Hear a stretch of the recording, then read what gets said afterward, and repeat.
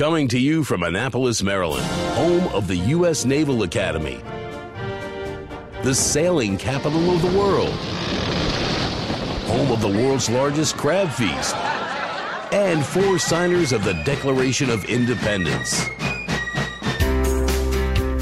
This is the Eye on Annapolis Daily News Brief, a daily roundup of local news that you can use, including local sports, local events, local opinion, and local weather from DMV Weather.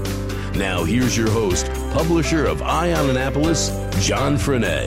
Today is Thursday, December 7th, a day we should all pause to remember those that were lost in Pearl Harbor and those that survived today.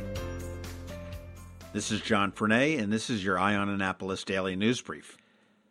The U.S. Naval Academy held a pep rally in advance of Saturday's Army-Navy game last night. It was held on Hospital Point in Annapolis, and the rally featured the U.S. Naval Academy Drum and Bugle Corps, the cheerleaders, the football team, of course, the commandant and the superintendent, along with about 3,000 members of the Brigade of Midshipmen. The highlight of the evening was when an Army mule was burned in effigy at the giant bonfire that was set up in the middle of the field there. For 118 years, the Corps of Cadets and the Brigade of Midshipmen have been battling it out on the gridiron, and this year is no different. On Saturday, Navy will try to avenge a loss from last year where Army snapped a 14-year losing streak. They will meet in Philadelphia to see who will come away with the coveted Commander-in-Chief's trophy, and it looks pretty good for Navy so far this year. Navy is a bit more rested, and they are a lot less injured than they were last year. Make sure you check out eyeonannapolis.net for our full coverage of the pep rally. We do have a video and a whole bunch of pictures up there, along with a lot of history of the Army-Navy game. Yesterday, County Executive Steve Shue and many other officials took part in a groundbreaking for the new Anne Arundel County Police Department training facility in Davidsonville. The new Police Academy project is an $18.8 million project. It's 30,000 square feet and will train new recruits to the Anne Arundel County Police Department as well as personnel from the Sheriff's Office and other regional law enforcement agencies. The old academy was a real piece of crap. Construction is slated to be complete by the spring or summer of 2019. And the facility will be named in honor of Charles Butch Troyer, a retired county police officer who heroically prevented a hijacking at BWI in 1974. If you were cursing as you were commuting on Route 50 this morning, I know why you were doing it. Around 2:15 a.m., there was a report of a single vehicle crash, and when crews responded, they found a tractor-trailer had overturned and was actively leaking diesel fuel onto the highway just near the exit for Bush's Frontage Road westbound. All westbound lanes were closed for at least 3 hours and opened up again at about 7:50. There were 180 gallons of diesel on board. Hazmat teams were called out, and they were able to contain the leak. In political news, County Executive Steve Shue has asked for a refund of the $1,000 he gave to U.S. Senate candidate Roy Moore from Alabama, the same day that his donation was made public by the Arundel Patriot. Shue said to the Capitol, "My contribution was in connection to the Severna Park fundraiser a few months ago before I found out he was a creeper. Since that time, it became clear, and I've asked for my money back." It's expensive to be mayor in Annapolis. Mayor Buckley and former Mayor Panelides spent a total of $471,000 to win that office. Together, they raised $460,000. Panelides had some left over from his previous election.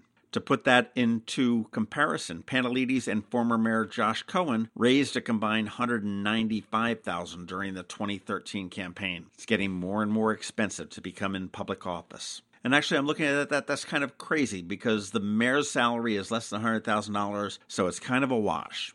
If you think the tolls in Maryland are crazy, just be thankful you don't have to commute between D.C. and Virginia. After the new dynamic tolling systems were enacted this week on I-66, at least one toll for the stretch of the highway got as high as $40. Lawmakers in Virginia say they are working to introduce legislation that would put a cap on the toll rates as quickly as possible. That's just crazy. $40? I'll totally take that North Baltimore thing for an extra dollar or two, the fast lane, but $40? No way. He's 53 years old, but that isn't stopping former Orioles great Rafael Palmeiro from making another run at baseball. The former O's first baseman and outfielder says he wants a team to take a chance on him, and he believes he still has something left to contribute.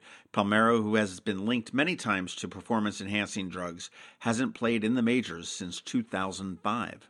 And in other sports news, Baltimore soccer fans will have a new team to rally behind next year. The National Premier Soccer League said they recently formed FC Baltimore and will join its Northeast Region Mid-Atlantic Conference for the 2018 season.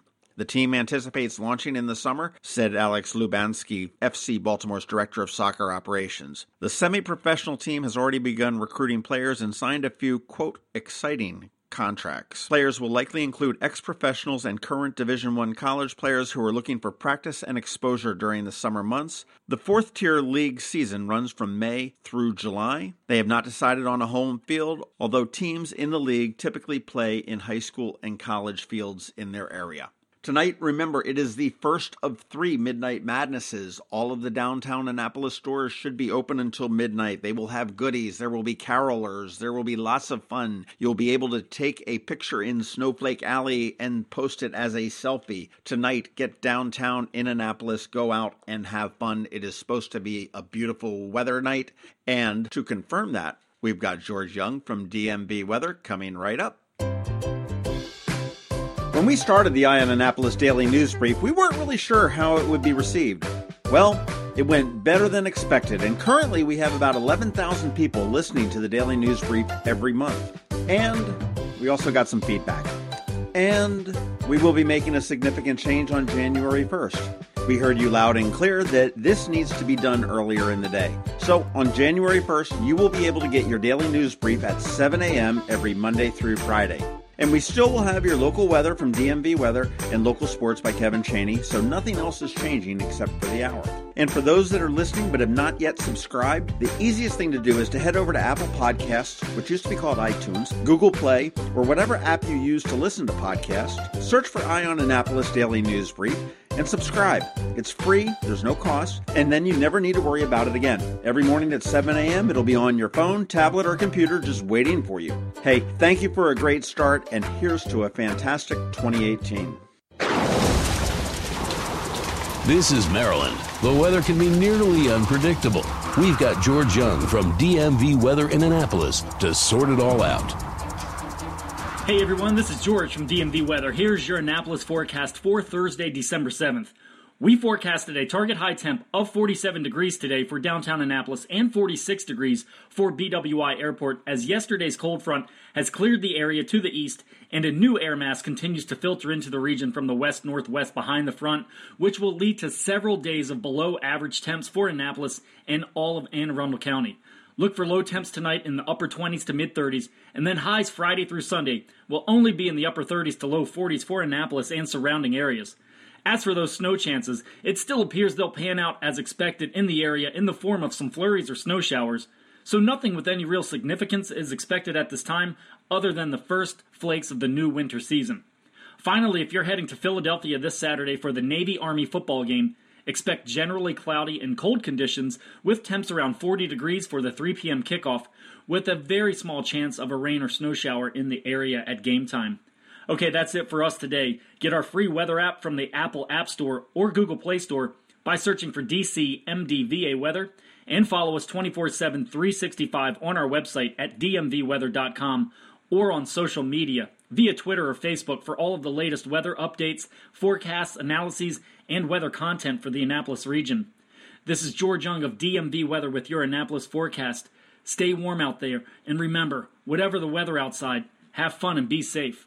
Did you know that more than 1,200 mental health patients had to be transferred last year by AAMC to facilities outside our area because these facilities do not exist right here in our own area? Denim and Diamonds is a fabulous, fun evening under the stars to support expanding mental health care in our community. AAMC Foundation proudly thanks RxNT for their generous $50,000 exclusive presenting sponsorship. Get more info at AAMCDenimandDiamonds.org.